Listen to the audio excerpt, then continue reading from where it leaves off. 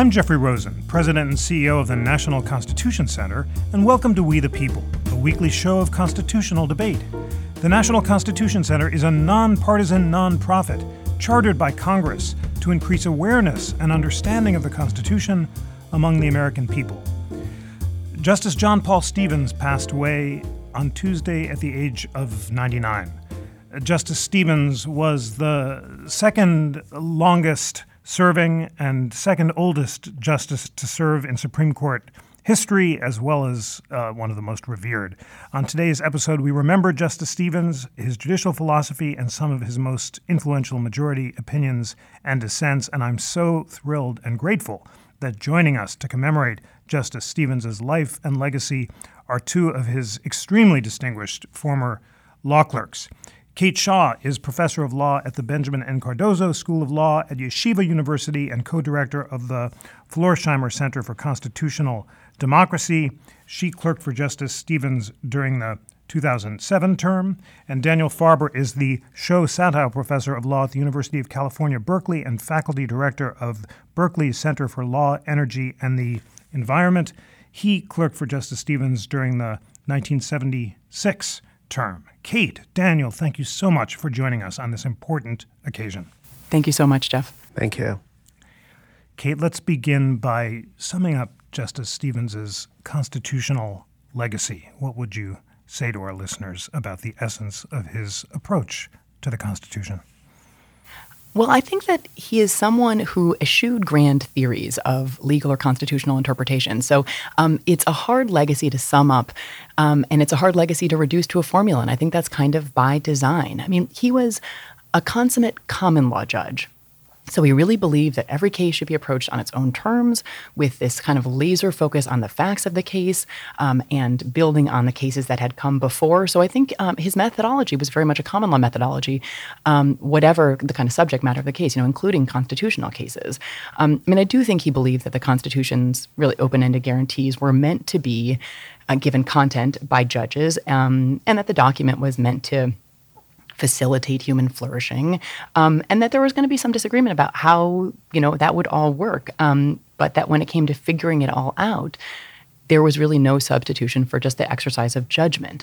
Dave Posen at Columbia, I think, has a wonderful piece from 2011 in which he talks about Justice Stevens and the kind of exercise of judgment and the obligations of judgment. And just when it came down to it, I don't think he thought that grand theories really were the answer. Just kind of the hard work of judging really kind of was the answer. So I think that some people found that frustrating because in the right hands, I think in Justice Stevens' hands, it led very much to just results. I think in my view, and I think in the view of people even who didn't agree with him rather in a number of cases, but that in the wrong hands, that was kind of open-ended and maybe an invitation to judicial willfulness. But I think he just had a lot of faith in the kind of good intentions and the kind of hard work of federal judges, the Supreme Court justices.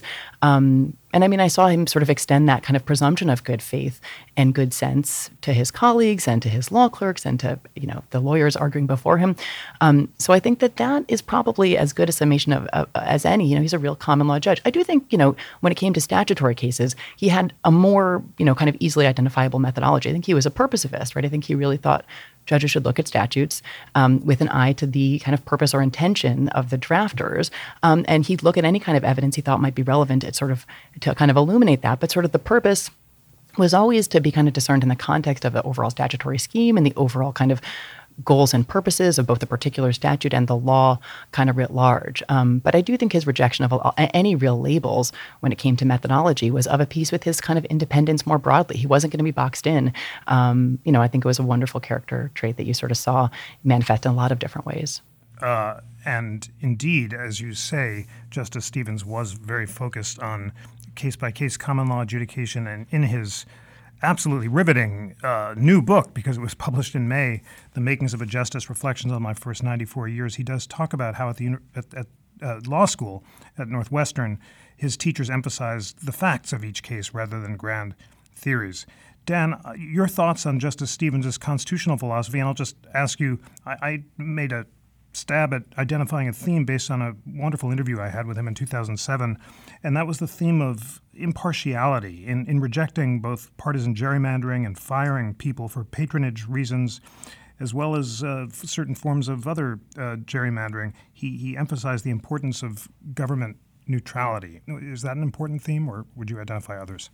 Well, I do think that's an important theme in his thinking, and I think it fits in to a sort of broader sense and belief in institutions of government as not just being partisan struggles or arbitrarily producing compromises or reflecting ideology, but as actually capable of seeking the public interest. And I think for that reason, I think that fits with the purposivism that Kate was talking about, because for that to make sense, you kind of have to believe that Congress as an institution isn't just making these arbitrary backroom deals, as some people seem to believe, but that it actually is capable of pulling itself together and, at least in some rough sense, seeking to further the public interest. You have to think that judges are capable of being impartial and of seeking just solutions in cases. You have to believe that the president isn't just operating with his eye to, or her eye to re-election, but instead, again, is trying to advance the interests of the United States. And that idea of pursuing the public interest, I think, has within it the idea of impartiality, because the responsibility is owed to the whole public, not just to, say, your own supporters. Kate, you are the host of our sister podcast, Strict Scrutiny. I'm delighted to give a shout out to your wonderful show. And you also did a remarkable interview with Justice Stevens recently for SCOTUS blog, where he was so vivid about lots of topics, including the fact that when interviewing law clerks, he thought that getting along with them was really important. I always prided myself, he told you, on the ability to choose good clerks. One key element's whether I thought I'd like the person. So give us a sense of, what he was like as a person. You could talk about your own clerkship interview or just your interactions with him in chambers, but what was he like? He was just a remarkably kind and down-to-earth and unfailingly polite, sort of gentle soul. He had an unbelievable razor-sharp intellect, recall for cases and doctrine that just blew us away, basically daily. But he had this really kind of, gentle and unassuming demeanor. And he was just, a lovely and gracious boss. So he had been on the court for over 30 years by the time I clerked for him, and yet he approached all of us, I think in sort of the genuine spirit of, this was a collaborative undertaking. We had opinions that were valuable and that he wanted to hear. And when, you have someone who's been on the court for 30 years who's saying, we're grappling with this, Eighth Amendment case or a Second Amendment case. These are sort of big, important principles. And it was a little terrifying, I think, initially to be taken so seriously. But then, I've written a little bit about the experience, but I think he had this kind of a transformational effect on everyone, which is he had high standards, but he just, I think he kind of came in extending this kind of belief that you were sort of good enough to be there, and then you kind of felt like you had no choice but to be good enough to be there, and so you just kind of upped your game because you kind of had to, and you wanted to work to kind of earn this faith that he had somehow decided to repose in you. So he would, he shared a lot with his law clerk. So after the conference in which the justices discussed the cases and cast their votes, they all returned to chambers, and not every justice was that forthcoming with law clerks. So Justice Stevens would come back and give us a lot of detail regarding not just the votes cast, but a lot of what had been said in conference, which was really, instructive as we sort of set to working on opinions. But law clerks in other chambers would then call and say, I heard nothing. Like, what did they decide and what was said? And we were free to share that. But I think, he really did view it as kind of collaborative undertaking. He did famously and actually draft opinion. He wrote the first draft of every opinion himself. Sometimes those were, just a few paragraphs. Sometimes they were really detailed first drafts with, sections and subsections and citations. So it really depended on the case. But I think, sort of to go back to the theme of his attention to detail and fact, I think he found it really essential to kind of work through not just kind of the legal sort of architecture of an opinion, but at least some of the facts to make sure that he really understood them so that he could be confident in the output. So he really didn't outsource that first draft the way most justices do. And he was the only justice at the time who did not participate in the cert pool. So he his law clerks reviewed, we divided up and reviewed every cert petition. And at the time, there were, 8,000 or 9,000 coming in a year. And you skim them and you write up memos only on the ones you think he might be interested in. But it was a lot of additional work for his law clerks and for him. But I think he thought it was really important, just as a matter of kind of the institution and its integrity, that more than one set of eyes was set on every cert petition. And we respected that a great deal. I remember once late in the term, we were, jammed with finishing opinions, and the certs were kind of piling up because you're doing the cert work as you're doing the opinion work. And he sort of wandered into chambers, and I've heard he did this with other law clerks too, and he saw the big pile, and he said something like, "You want me to take some of the certs? I can, I'll just review them myself." We were just like, "No, let us do that, Justice." But he didn't think it was beneath him. He didn't think anything was beneath him. And I think that really was the kind of justice and kind of boss he was. Wonderful stories. Very striking that for much of his tenure, he was the only justice who wrote his own first drafts, and for a time, the only justice not in the cert pool. Now there are more, and those human stories are so vivid. Christopher Eisgruber, now president of Princeton, a former Stevens clerk, told the story recently of Stevens being in a room and a woman, a law clerk, was asked to get coffee, and he realized what was going on, and he said, "I think it's my turn to do that." Just an example of his thoughtfulness. Dan, you were clerking for Justice Stevens during his first full term on the court. That was a time when the Burger Court was, if not divided ideologically, at least chafing under the leadership of Chief Justice Burger, a discontent that was later aired in the book The Brethren in 1979. Tell us about what it was like to be with the justice as he joined the Supreme Court and how he got his sea legs on the job. So I think in many ways the clerkship experience was very similar to what Kate described. I think to the extent that there were differences, I think one of them was just the fact that at that point in his judicial career, he had not actually had any occasion to think about the constitutionality of the death penalty or of abortion or many of the other gerrymandering, many of the other issues that were already coming before the court. And so he was really kind of feeling his way to a certain extent and very open to thinking about different approaches. It wasn't at all clear to us, for example, how he would come down on the abortion issue. And I think that made it kind of an interesting time to see him kind of orienting himself. He was expected to be a fairly conservative member of the court. And in the Seventh Circuit, particularly in criminal procedure cases, he had tended to be on the government side. So he was very open. He also spent, I think, I'm not sure, say at Kate's time, but when we were clerking, he was basically in chambers all day, every day of the week. Or at least of the Monday through Friday. And he was constantly popping into the clerk's office with, having just had an idea and wanting to bounce it off somebody. And I think that kind of interchange also made it especially an exciting year to be working with him. Wow. Remarkable experience to see the makings of the justice.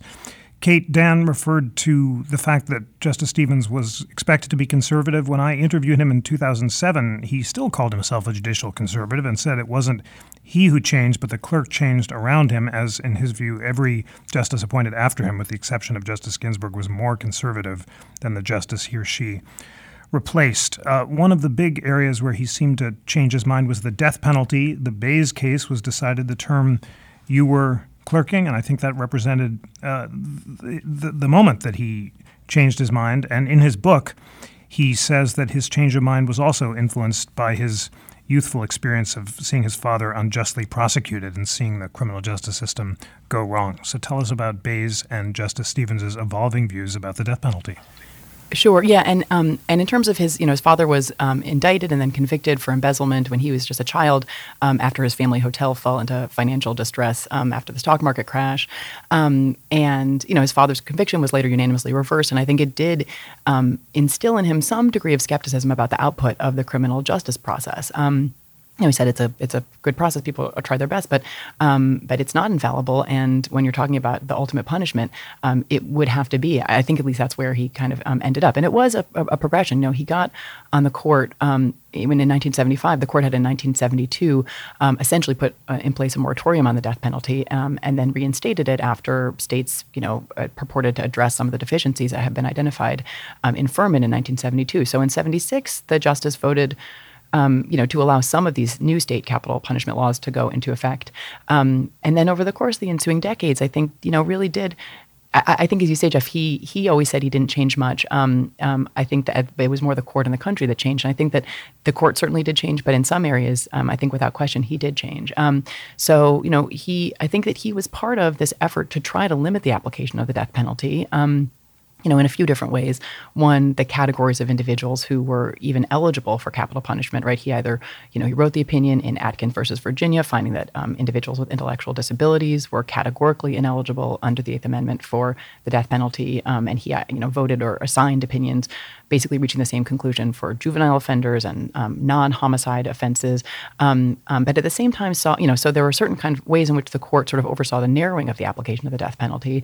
But then in other areas, things like victim impact evidence and testimony, and the disqualification of jurors who oppose the death penalty, sort of in lots of other areas, he found the court not willing to kind of mandate the kinds of limitations on the death penalty that would be required to kind of produce a system in which there could be sufficient confidence. And I'm not really sure at what point kind of the switch flipped for him, but it was, the case that led to his announcement that he had concluded that the death penalty was unconstitutional was Baze versus Reese My Term, which was a case about a challenge to a lethal injection protocol.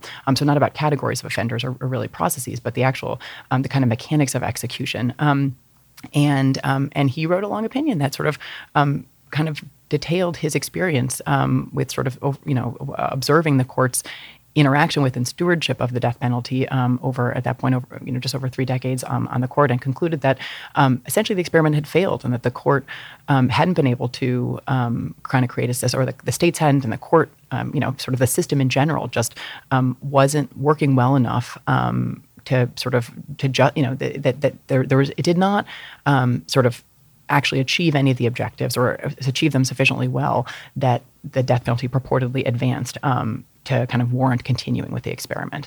But it wasn't a big dramatic announcement. It was kind of this sort of understated and very kind of classic Justice Stevens. When Harry Blackmun announced that he had essentially reached the same conclusion, he had this I think very, very beautiful opinion that says that this language no longer, from this day forward, no longer shall I tinker with the machinery of death. There really wasn't anything quite like that in the Justice Stevens opinion in Baze. It was much more understated. And it did something else. So it sort of concluded, it announced that he concluded that the death penalty was unconstitutional.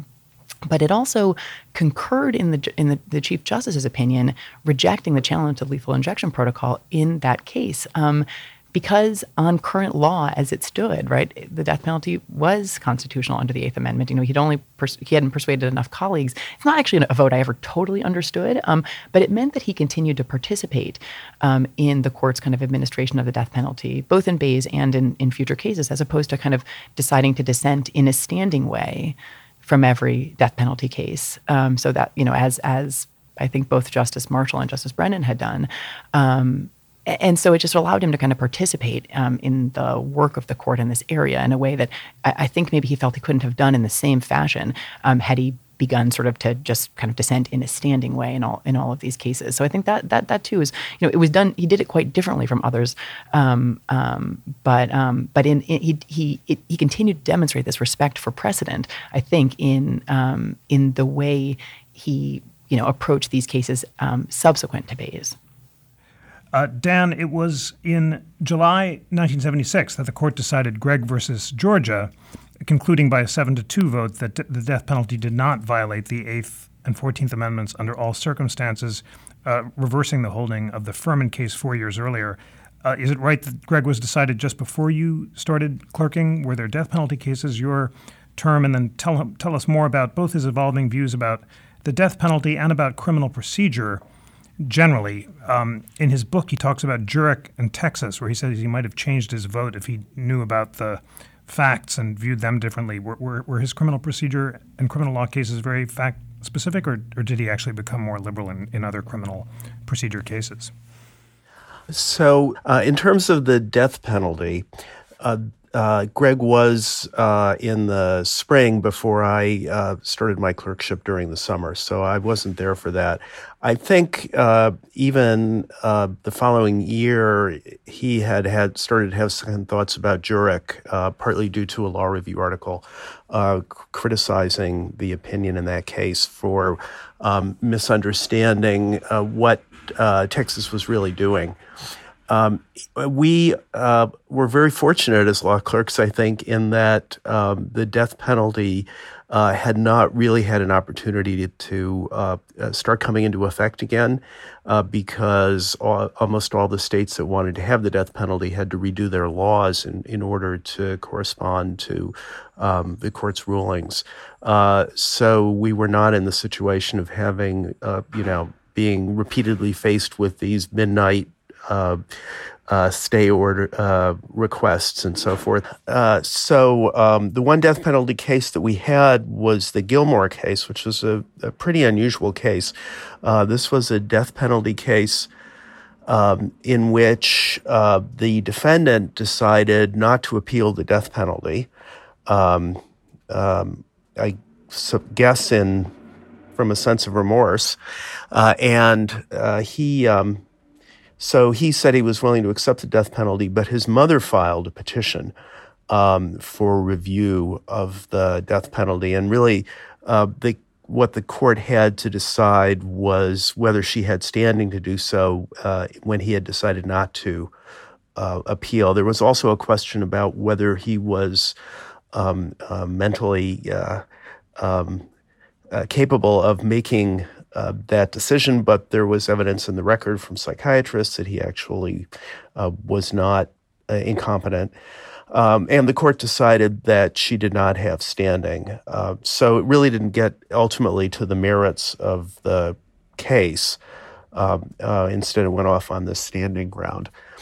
In criminal procedure cases, I think they don't really stand out in my mind from that term. The one that I remember was one that involved, as I recall, the question of whether the prosecutor had concealed evidence from defense counsel, which is a violation of the Constitution. And he had originally voted to reject that claim and then discovered when he was trying to write that first draft that he just could not write the draft in a way that satisfied him. So he switched his vote. And I think Berger, who had assigned the opinion to him, was very unhappy about that. He got a series of really fairly dismal opinion writing assignments after that for a while. But I didn't really see any signs in any large way that he was rethinking those issues. I think that my sense is that he had, not in the sense of a grand jurisprudential reversal, but more in the sense of feeling more concerned about privacy issues and more concerned about police abuse of authority than maybe he had been when he first joined the court. Kate, another important case decided your term was the Heller case involving the Second Amendment. And in his book, The Makings of a Justice, Justice Stevens reproduced a remarkable memo that he sent to Justice Scalia and his colleagues in the majority, trying to persuade them to change their mind and to vote against recognizing an individual right to bear arms. He obviously felt so strongly about that issue that in his book, Six Amendments, he proposed amending the Eighth Amendment to ban the death penalty. Tell us more about Heller and Justice Stevens' views about why it was so important. Yeah, I think he felt incredibly strongly about the case then, and really in all of his years after his retirement. It's not it's a case that he, I think, in some ways never quite got over. And he's talked about it quite extensively publicly. So I do think it's fine to talk pretty freely about it at this point. And of course, Heller is a case in which the court 5-4 concludes that the Second Amendment protects an individual right to gun ownership. And to Justice Stevens, this was a radical and unjustified reversal of what had been the settled understanding of the Second Amendment for over 2 centuries. So coming out of conference, so the case was argued in March, and the vote coming out of conference was 5-4.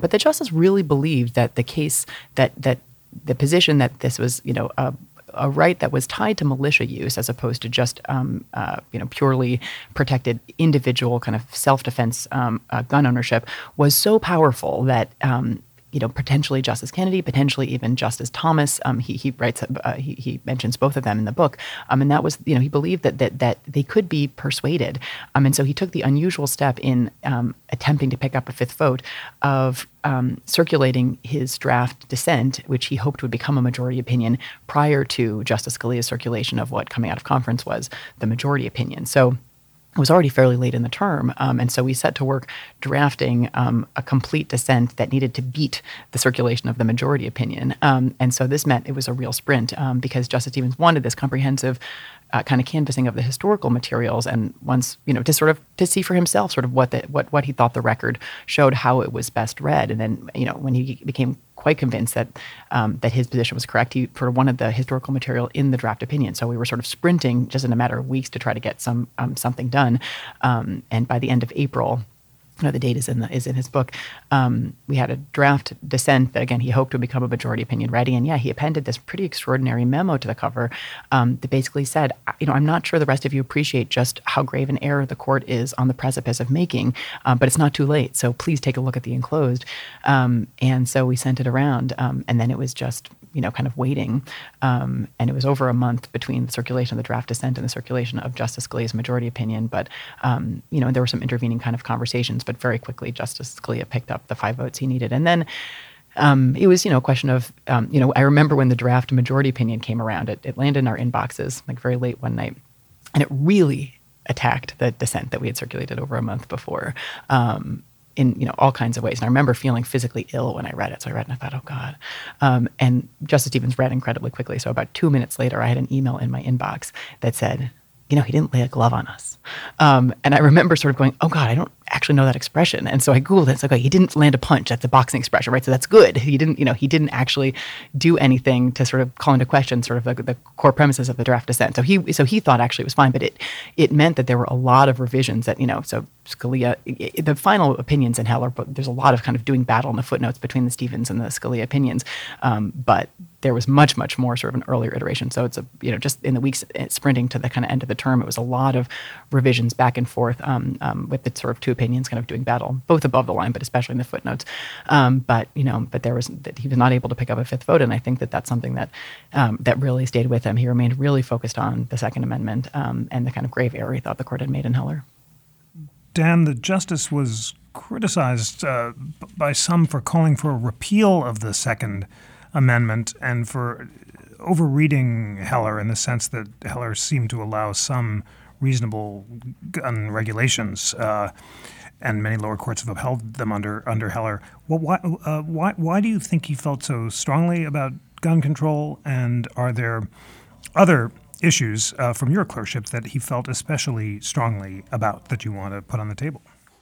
I don't know the answer to why he felt so strongly about gun control, and Kate may have more to say about that. I do think that Heller was, apart from the specific subject, kind of an affront to his belief in reasoned decision-making by the Supreme Court and respect for precedent. And from that point of view, I think sort of like Bush versus Gore, it was a really disturbing opinion from his point of view. The one thing that I remember him being really kind of emotionally involved in when I was on the court was the flag burning issue, which is one where I think he dissented more than once from Supreme Court opinions holding that flag burning was constitutionally protected speech and that federal statutes or state statutes attempting to ban it were unconstitutional. And he felt very passionately about that. At least at the time, I felt that this was, perhaps related to the World War II experience and was something that maybe people of that generation, including him, had a very different feeling about than, say, people of my generation. But he never really, at least at that time, explained the reasons for feeling quite so passionately about it. It was not, of course, the only time that he disagreed with the majority about a free speech issue, but it's the only time that at least I can recall in which he seemed really kind of emotionally involved in the position he was taking. Fascinating. He talks in his book, The Makings of a Justice, about his views on flag burning. He does note that his predecessor, Lewis Powell, on the one hand, was an extremely patriotic veteran of World War II, but on the other hand, supported a liberal reading of the First Amendment, so wondered whether Powell would have agreed with him about flag burning. I should say that I had an unsuccessful clerkship interview with Justice Stevens. I had written a note on the unfortunate topic, was the flag burning amendment unconstitutional? And the justice found it preposterous, both that Congress wouldn't have the power to ban flag burning and also that an amendment to the Constitution purporting to ban flag burning might violate the natural rights of free speech. Kate, you read his remarkable book, The Makings of a Justice. There's so much in it, and it's just, I think, the most riveting and candid book by a sitting or retired justice about the inside story of the cases decided during his term. What cases and stories leapt out to you as unusually revealing? There are so many we could talk about, from Bush v. Gore to Citizens United, but I'll just let you pick. Yeah, I mean, I think Bush v. Gore definitely springs to mind. It's a case that listeners will obviously, many will be familiar with, right? The court intervenes to essentially stop a recount in the state of Florida following the 2000 presidential election, and fines for the Bush campaign basically on equal protection grounds. I thought there was a lot that was new in the account of Bush versus Gore. The equal protection argument, just having crept in at the very 11th hour, he basically says there was, the equal protection rationale in the final opinion, because, there's at least one intervening opinion before the court sort of issues its final opinion in the case. But the equal protection argument kind of creeps in at the very end, and he says he doesn't think it was even discussed at conference, right? It just all of a sudden the majority, and that's part of, I think, what he finds so frustrating about the case. And I think he thinks, because he's got a line that I think maybe you mentioned, Jeff, in your piece about it, and that he says, the court basically had all of this institutional capital that it accrued, generally, but he says specifically in the United States versus Nixon, when the court unanimously directs President Nixon to comply with the subpoena for the Oval Office tapes. And, that unanimous 8-0 opinion, right, includes some Nixon appointees and a bunch of Republican appointees. And it just really looked like the court transcended politics, checked an abuse of power. And it was, I think he thinks a shining moment for the court. And that in Bush versus Gore, the court really squandered that institutional capital, and that it hasn't really recovered from that kind of self-inflicted blow. And I asked him a little bit about it in our interview, so talk a little bit more about what it is about those two cases. And he says, it's the subject matter, and it's the court appearing to transcend politics, but it's also just the quality of the reasoning, right? Bush versus Gore, he says, it's even worse than I remembered when I reread it for this book. And in part, that's, it was an incredibly rushed process, right? So no really sort of fine judicial craft is going to emerge from something that is briefed and argued repeatedly over the course of a few weeks in December. But he just says that the opinion just doesn't stand up to any kind of scrutiny. And that's another one that I think I think he was mostly really able, even when he was on the losing end of a 5-4 case that he thought was super important, to kind of put it behind him and just get up the next day and, extend to his colleagues the same sort of goodwill that he always did. And sort of not, even in years when he lost a lot of close cases that he cared about, not really get sort of dejected by it or bitter or anything like that. But, and not that he was dejected or bitter about these two, but I do think that both Heller and Bush versus Gore are cases that he continued to be deeply, deeply troubled by for many, many years. Thank you for noting that. Justice Stevens did tell you in the great interview that you had, the majority opinion in Bush v. Gore is even worse than I thought it was at the time. I read it over more carefully working on the book. I found that the opinion is internally inconsistent as well as just not making any sense. And then in the book, he gives this remarkable account of how the court made a factual error. He says because things move so fast, he was unable at the time to point out a serious factual error in its misunderstanding of the different versions of earlier rules that forbade the counting of dimpled chads. It's an example of the combination of his extraordinary attention to detail and his frustration with the fact that Bush v. Gore was a result in search of reasoning, which only emerged after the decision was made. Dan, Citizens United, we should talk about. He felt that it was unconvincing legally as a matter of original understanding, unconvincing in terms of precedent, given the extensive congressional statutes regulating corporate speech dating back to the Progressive era, as well as being unconvincing as a matter of reasoning, since he believed that not only the appearance of avoiding corruption, but also the desire to equalize candidates' election opportunities was sufficient to justify regulation. Tell us more about his dissent in Citizens United and why he cared so much about that issue. Well, I think it's important to remember that he had written the previous decision in McConnell that had really taken a completely opposite approach to regulation of campaign speech than Citizens United, not only in the specifics of the issue of corporate speech, but really in the whole approach. And he had gotten Justice O'Connor to really join him and provide a majority on all that. So I think also his sense of respect for precedent was involved. In addition, Citizens United was a case in which the majority had to really work very, very hard in order to get itself in a position to be able to make a sweeping ruling, because the parties had not asked for that if there were narrower grounds available. And so it was also a case of the court simply kind of flexing its muscles and deciding to change the law, even though it really had nothing to do with the case or the arguments made by the counsel in the case before it. I think that perhaps his views on these campaign finance issues can also be tied back to the value that you talked about earlier that he placed on impartiality, because I think one of the fundamental concerns in dealing with corporate speech or speech by large donors and so forth is simply that government officials will not be impartial. They will be beholden to campaign contributors, to corporations that have ponied up a lot of money to support them, even if not through a direct contribution, or to, powerful and rich individuals who supported them.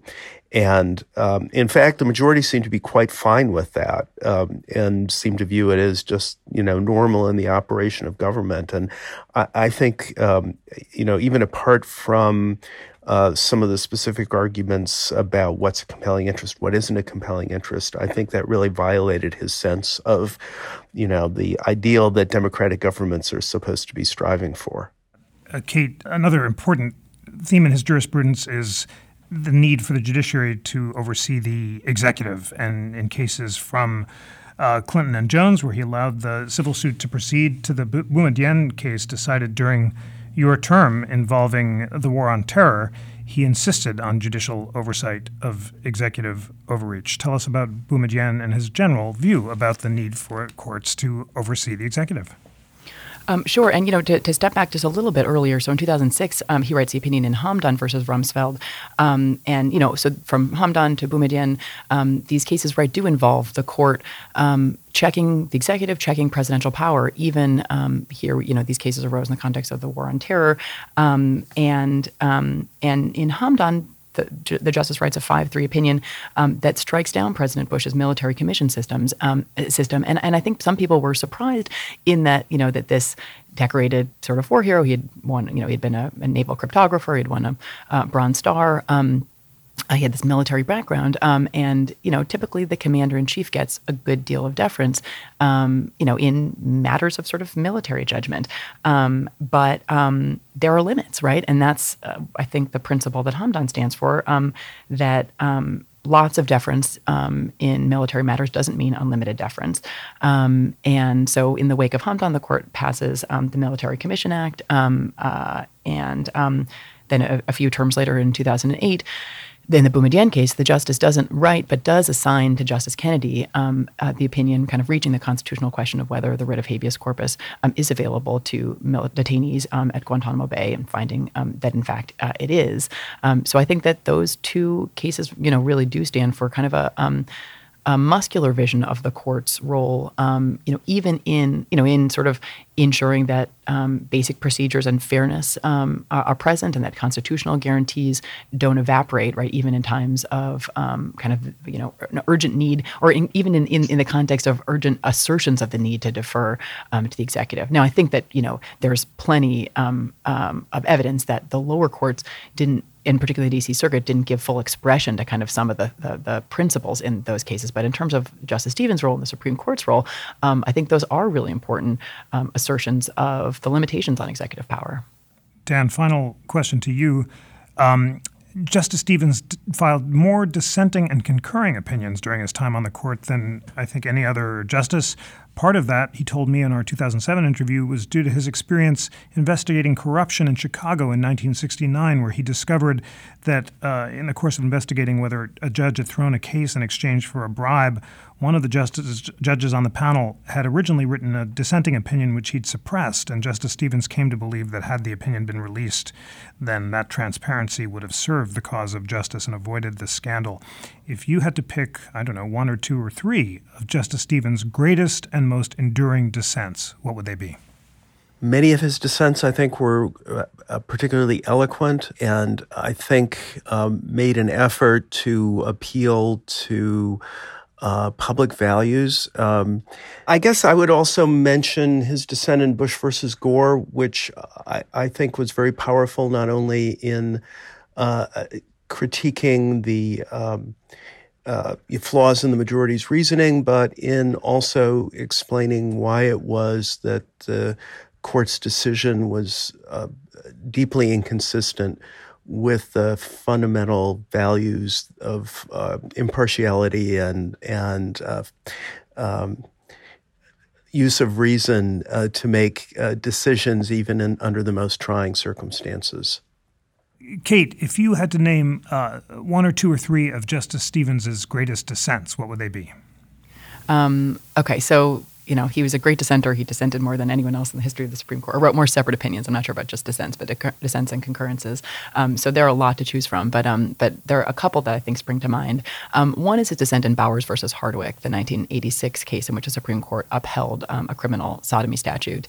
And Justice Stevens wrote a powerful, powerful dissent that essentially then became the law in Lawrence versus Texas in 2003, when Justice Kennedy wrote a majority opinion striking down a state sodomy statute and basically saying Justice Stevens was correct. His view should have carried the day in 1986, and it does carry the day today.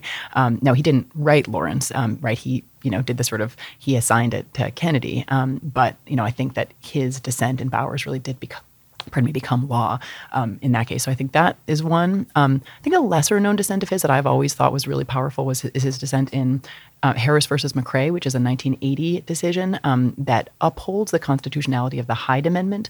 So Roe versus Wade in 1973 finds a right to terminate a pregnancy, but Congress quickly passes a statute saying, okay, but if you're an indigent woman receiving Medicaid funds, no federal money can be spent paying for an abortion. In that case, the constitutionality of that law was challenged, and in 1980, the court upheld the Hyde Amendment. And there are, it's a 5-4 decision, and there are 4 separate dissents, but Justice Stevens, I think, is an especially powerful dissent. And then let me just mention one that sort of on a lighter note that is from a 2007 case called Morse versus Frederick, but is sometimes referred to as the Bong Hits for Jesus case. Involved some students who had a like a sign at a school parade that said "Bong hit," sort of inscrutable sign that said "Bong hits for Jesus," and then they were suspended for, advocating drug use, I guess.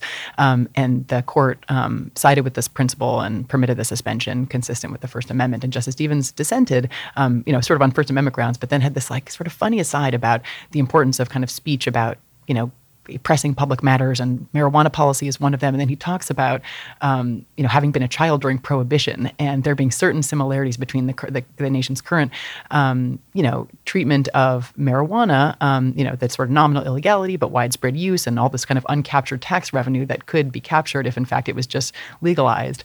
And he sort of draws like an analogy to Prohibition, which, of course, he remembers because he was a child during Prohibition. And so it's just there are a handful of opinions in which he sort of makes points that only Justice Stevens, by virtue of having lived through so much of American history, could possibly make, and that was definitely one of them. Thank you so much, Kate Shaw and Daniel Farber, for a moving, rich, and meaningful appreciation of one of the Supreme Court's longest-serving and greatest justices. Kate, Daniel, thank you so much for joining. Thank you so much, Jeff. Thank you for inviting us. Today's show was engineered by David Stotts and Jackie McDermott, and produced by Jackie McDermott. Research was provided by the National Constitution Center's Constitutional Content Team.